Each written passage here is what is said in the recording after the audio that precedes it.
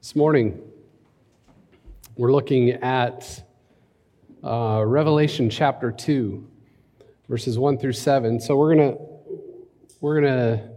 start something. We're gonna walk through the 7 letters to the 7 churches in the book of Revelation, and this is something that I did. I did a whole series through the whole book of Revelation about 8 years ago, and it was like that was hard. So we're not going to do that, but we're going to do the 7 letters to the 7 churches. So it's a little less of an undertaking. But what I want you to know is these letters are from a pastor named John, given a word from Jesus to these churches. These churches are in real places. They gathered in real times. These are real people. So he's writing these letters. And the one thing we have to understand about the book of Revelation is it's apocalyptic literature. And that word means the unveiling of that which was previously unseen. So it's almost like there's a curtain between heaven and earth, and we're gonna take back the curtain, and God is gonna reveal to us what's really happening in the world and what's really happening. Okay, so it's the unveiling of that which was previously unseen. Now, you'll notice as we read these letters that there are all sorts of, and this is typical of apocalyptic literature, there's all sorts of images and simile and metaphor and symbols, and so some things sound weird and look weird and feel weird, but they would have meant something to the people who were first hearing these things. So there's no code. We don't have to break a code. Revelation isn't like is not like telling the future about like nuclear wars and things like that. This is the people who were hearing this for the first time. It would have meant something to them, and so we have to figure out what did it mean to them, so that we can figure out what does it mean for us today. Does that make sense? All right. So that's what we're going to do. That's what we're sort of jumping into. Revelation 2, 1 through 7. This is the letter to the church in Ephesus. Before we read it, let's pray. Thank you, God, for this word. We pray, Lord, that you would speak to us. Holy Spirit, do what you do. We don't know how you do it or how it works, but somehow, some way, you show up and we hear the word of the Lord. You speak to us. So we pray for that to happen right now. Humble us so that we're ready. Startle us, shake us. In Jesus' name, amen. To the angel of the church in Ephesus, write. So these are the words of Jesus. These are the words of him who holds the 7 stars in his right hand. Already we're going, what? The 7 stars? Which 7 stars? What are you talking about? So 7 biblically means what? Anyone? Perfect. Wholeness, completeness. 7 stars probably means all the stars, like the whole universe. These are the words of him who holds all things together, is another way to put it, using some Paul words. These are the words of him who holds the 7 stars in his right hand, and who also walks among the 7 golden lampstands. Just so we're clear, lampstands are churches. We'll get to it. More on that later. These are the words of him who holds the 7 stars in his right hand and walks among the 7 golden lampstands. I know your deeds. This is the one who holds all things together. This is Jesus, who holds the universe in his right hand. I know your deeds. I know your hard work. I know your perseverance. I know that you cannot tolerate wicked people, that you have tested those who claim to be apostles, but who are not, and have found them false. You have persevered and endured hardships for my name and have not grown weary. Yet, I hold this against you. You have forsaken the love you had at first. Or you have forsaken your first love. Consider how far you've fallen. Repent and do the things you did at first. If you do not repent, I will come to you and remove your lampstand from its place. Your church will die. I'll remove it. But you have this in your favor. You hate the practices of the Nicolaitans, which I also hate. Whoever has ears, let them hear what the Spirit says to the churches. To the one who is victorious, I will give the right to eat from the tree of life, which is in the paradise of God. We will go that far. So, lots of good stuff there. Can't get to it all, obviously, clearly, always, every week. Nicolaitans, we won't talk about them today because they come up later in the letters, so we'll rub up against them later. So you might have questions about that. That's okay. Google's your friend, by the way. Have you ever had the experience of someone coming over to your house or your apartment or wherever it is you live? Have you ever had the experience of someone coming to your front door unexpectedly? Like they ring the doorbell or they knock on the door. You answer the door. You recognize them. And you're like, oh, hi. But very quickly you recognize that this isn't a pop by. You forgot something at church or work. Here it is. I'm out. You get the sense that they want to come in. Unexpectedly, they show up and they want to come into your house. Now, for me, whenever this happens, this is always a, oh, moment. Not because I don't like having people over at our house. That's great. It becomes a, moment because I'm a kind of guy who likes to be prepared for these sorts of situations, right? I want to make sure that there's no dishes in the sink getting all crusty. I want to make sure that the pillows and blankets in the family room there are all put to where they need to be. I want to make sure that like the kiddie toys aren't just scattered about because I don't want anybody stepping on something and tripping and falling. I want things to look good. I want to be hospitable. Right? So when someone comes to your house unexpectedly and they ring the doorbell, they walk into your house, they walk into your mess. And you think to yourself, oh my goodness, now they know how we really live. Oh.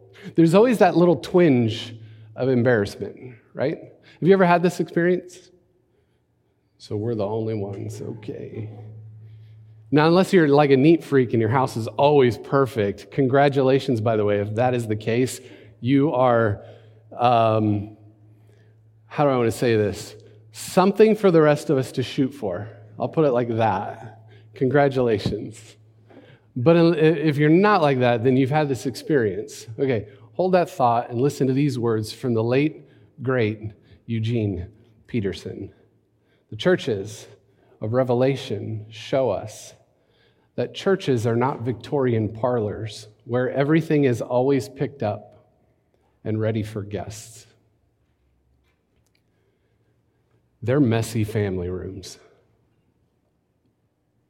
Entering a person's house unexpectedly, we are sometimes met with a barrage of apologies. St. John does not apologize. Things are out of order, to be sure, but that's what happens when churches are lived in. They are not showrooms. They are living rooms. And if the persons living in them are sinners, there are going to be clothes scattered about, handprints on the woodwork, and mud on the carpet. For as long as Jesus insists on calling sinners and not the religious to repentance, and there's no indication as yet that he's changed his policy in that regard, churches are going to be an embarrassment to the fastidious and an affront to the upright. St. John sees them simply as lampstands. They are places, locations where the light of Christ is shown. They are not themselves the light. There's nothing particularly glamorous about churches, nor, on the other hand, is there anything particularly shameful about them. They simply are. Oh, so good. Here's the problem. How do you market that? How do you advertise that? How do you do that? How do you put that on your website? Like try to or Renew Community. We are not glamorous. We simply are. Like print that on a koozie and hand them out at the 4th of July parade. We're not glamorous. We simply are. oh my goodness, he's right, though, isn't he? Churches aren't showrooms where everything is in perfect order. They're messy family rooms, messy living rooms, because people like us live there. And let's be honest about it. Sometimes people like us, people who are us, well, we make a mess of things. So as we enter into the letters to the 7 churches, I think that's an important reality for us to remember. I think it's a really important reality for us to remember. Here's why. Perhaps you've heard it said that Jesus people or churches are the hands and feet of Jesus. Have you heard this? Jesus people, churches, are the very presence of Jesus in a lost and broken world, so loved by God. All of that is good and beautiful, and even those images come to us from the Scriptures. The Scriptures tell us that the church is the body of Christ, the presence of Jesus in the world, and that's good and beautiful, and I love it, and we should at times live into that, but we also have to recognize that there's a dangerous thing going on with that too. Because if that's the only way we think about Jesus, then what happens when something goes wrong in a church or in churches or in the big church? What happens when something goes horribly wrong? What happens when someone is abused by someone in power in the church? What happens when leaders in the church, there's like a financial scandal and leaders of the church embezzle money in order to enrich themselves? What happens when a church gets gossipy and people's real reputations, their lives are ruined because of it? What happens when there's an affair or some sort of other scandal that sort of hurts people really deeply? What happens when the church cozies up to power and makes all sorts of real, abhorrent compromises to integrity? What happens when that happens? Well, sometimes people look at that and they say, if that's what Jesus is about, I'm out. Forget Jesus. And they walk away from the church and they walk away from faith altogether sometimes. Or sometimes people will stand at a distance and look at the church from the outside and say, what? That's what Jesus is all about? That's what the church is all about? No way. Not having anything to do with that. Perhaps even sitting here together or watching online. Perhaps you're like, I don't know about this anymore. I'm just not sure. Some of us know people like this. Right? Hear Jesus' words. To the angel of the church in Ephesus write, these are the words of him who holds the 7 stars in his right hand and walks among the 7 golden lampstands. So as we enter in to the letters to the 7 churches, it's important for us to remember that Jesus is standing among us, yes. But this is also Jesus standing outside of us, beyond us, above us, looking down on, looking at from the outside and speaking words to us. Sometimes those words are words of encouragement. Sometimes those words are words of healing and grace and forgiveness. And sometimes those words are words of warning. They're words of rebuke. They're words of correction. Go back, do the things you did at first, or I will take your lampstand away. It will be gone. Your church will die. Okay, that's nice. So what is Jesus saying to the church in Ephesus? Let's get a little specific here, okay? See if it might connect a little bit. These are the words of him who holds the 7 stars in his right hand and walks among the 7 golden lampstands. Let's stop right there and think about light and lamps and lampstands, right? It's just an image. Again, it's a symbol.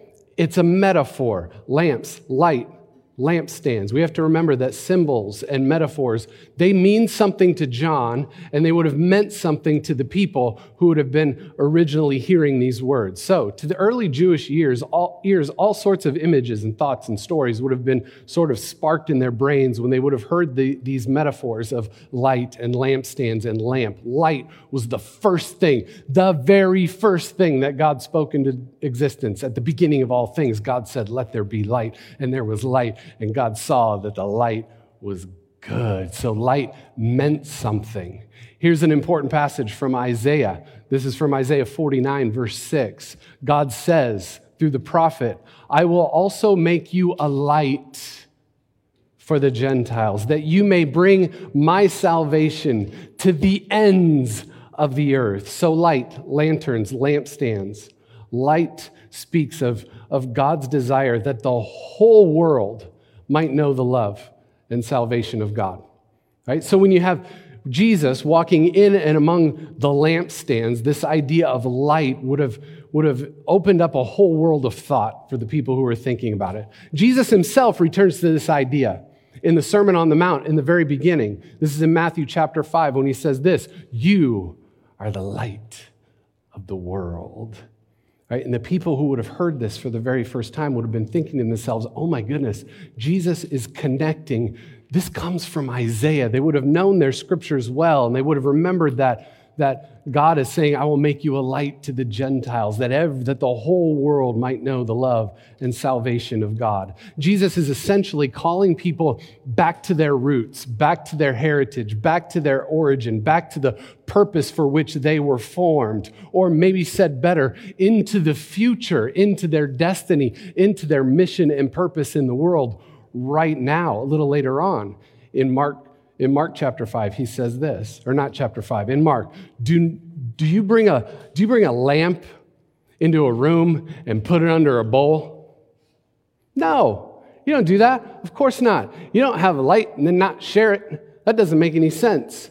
He says, no, you put it on its stand and it gives light to everybody in the whole house. So when you have Jesus walking among the lampstands, lantern, light, for John's audience, they would have been reminded that we are here to show God's redeeming love to the whole world, everyone, all people. That's why we're here. We're a lampstand to bring light of God's redeeming love to the world. Okay, back to verse 2. I know your deeds, your hard work, and your perseverance. So Jesus has some really good things to say about this church, right? We don't get into specifics, we just know it. Then down in verse 4, he says, yet I hold this against you. You have forsaken your first love. So he says some really nice things. And then he says, but you have forsaken your first love. What does that mean? At this point, we should all be thinking about things like, is there a story behind this? Like, is there a context? First love? What does this mean? Right? So at this point, I'm going to read to you a portion of the book of Acts, Acts chapter 19. I'll start at verse 11 if you want to follow along, if you've got it with you. Otherwise, just listen. This is how the book of Acts reports to us, gives us the story of how the church in Ephesus was planted, how it was started, how it sort of bloomed. Are you ready for this? This is a great story. God did extraordinary miracles through Paul, so that even handkerchiefs and aprons that had touched him were taken to the sick, and their illnesses were cured, and the evil spirits left them. Some Jews who went around driving out evil spirits tried to invoke the name of the Lord Jesus over those who were demon-possessed. So there were people, some Jewish people, Jewish men, who were outside this community of Jesus people. They saw what was happening, and they were like, we want to get in on this. We want a piece of the power. We want to be a part of what's going on in here. So without becoming a part of it, on the outside, they start doing these things. They would say, in the name of Jesus, whom Paul preaches, I command you to come out. The 7 sons of Sceva, a Jewish chief priest, were doing this. Right? This is Luke, who wrote Acts. This is his way of saying, go ask them. The 7 sons of Sceva. Go, that's who they are. You can go verify this with them. Those are the people who were doing this. One day, the evil spirit answered them, Jesus I know, and I know about Paul, but who are you? The man then who had the evil spirit jumped on them and overpowered them. He gave them such a beating that they ran out of the house naked and bleeding. Again, this is a great story. This is how the church in Ephesus started. When this became known to the Jews and Greeks living in Ephesus, they were all seized with fear. And the name of the Lord Jesus was held in high honor. Many of those who believed now came and openly confessed their evil deeds. A number who had practiced sorcery brought their scrolls together and burned them publicly. When they calculated the value of the scrolls, the total came to 50,000 drachmas. In this way, the word of the Lord spread quickly and grew in power. That's how the church in Ephesus got started.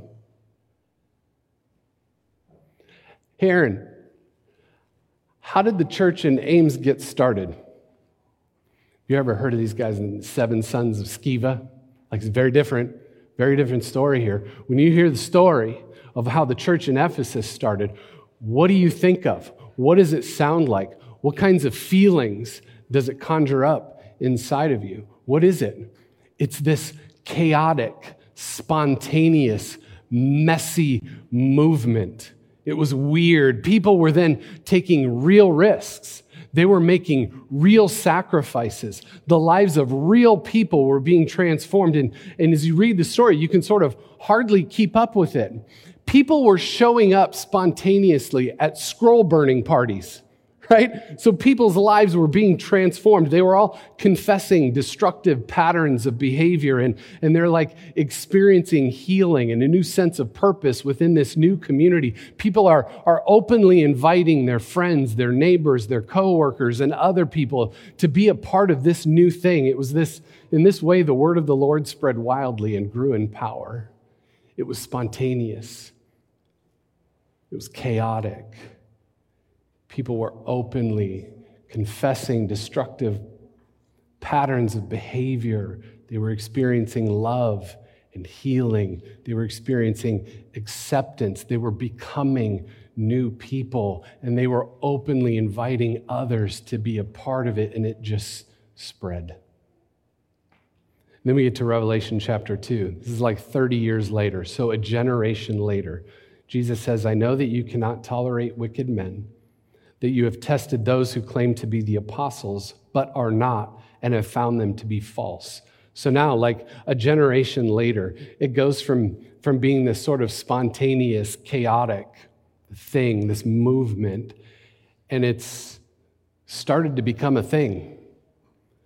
Like it's become organized a little bit. And once something becomes organized, it then what? It needs to be protected.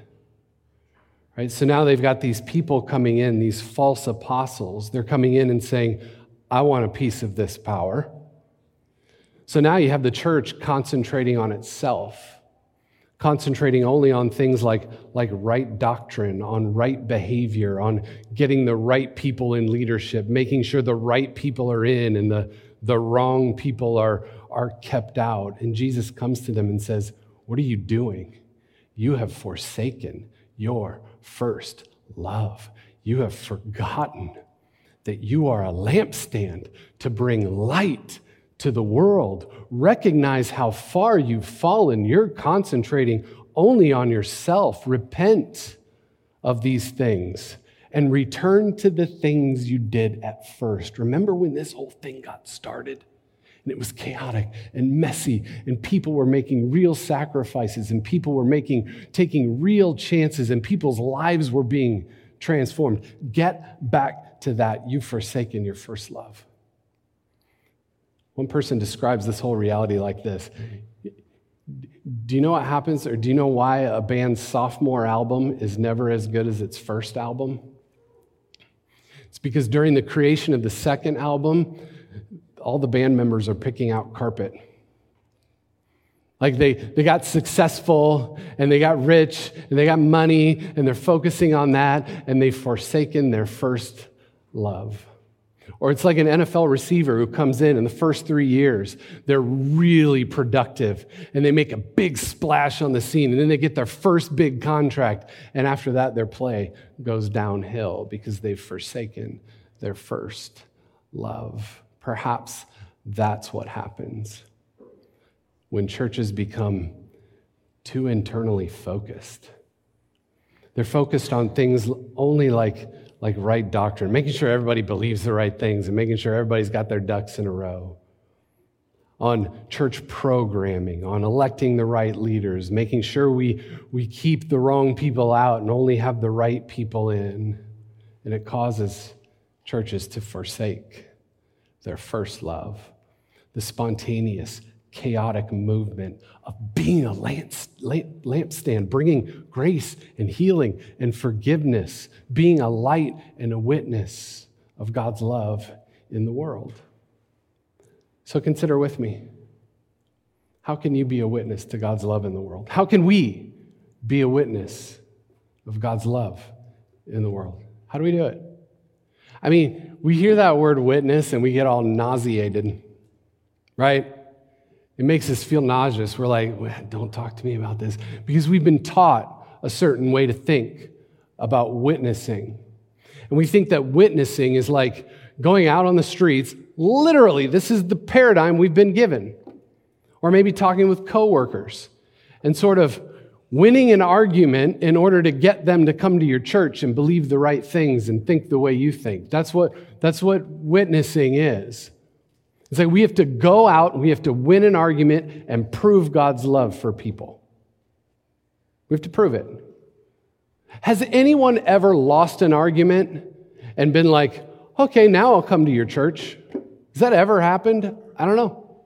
Maybe. It's weird, but maybe. Besides, that isn't even how Jesus did things, is it? I mean, read the stories about Jesus in the Bible. That's not how he did it. What did he do? He just loved people. That's what he did. And he crossed all sorts of barriers and boundaries in order to do it, in order to accept and love and include those who are on the outside, the people who are marginalized. He healed people. He didn't ask for prerequisites. They didn't have to do certain things in order to be accepted. He just healed people. He rescued people. He gave people their lives back. He didn't argue with people in order to win them over to his side of things. He just invited people into a new, gracious, loving, and healing way of new life. That's how he did it. So think about your life. So just think about your life right now. Real specifically, is there anybody on the margins of society that you could embrace? Anybody in your life right now who's on the outside that you can put an arm around and say, come with me. I'm with you. I'll include you. I'm your friend. I'm on your side. I got your back. Is there anybody who is hurting who could just need your friendship? Is there anyone who could use your generosity? Is there anyone in your life that you could sacrifice for? Is there anyone you need to forgive and just let go and not make them pay for what they've done? Is there anyone you know who could use a community like this? Just invite them into our messy living room. Clearly, things ain't perfect here. Clearly, we don't have it all together here. Clearly, there's blankets strewn about and pillows on the floor and crusty dishes in the sink. So what? Come on in. You're welcome here. Welcome to our mess. Friends, let's never forget. We are not here for us, period. We are a lampstand. That's it. We simply are. We are a lampstand. And it's our job to just do our best to bring the light of God's love and salvation into the world for literally everybody. Let's pray.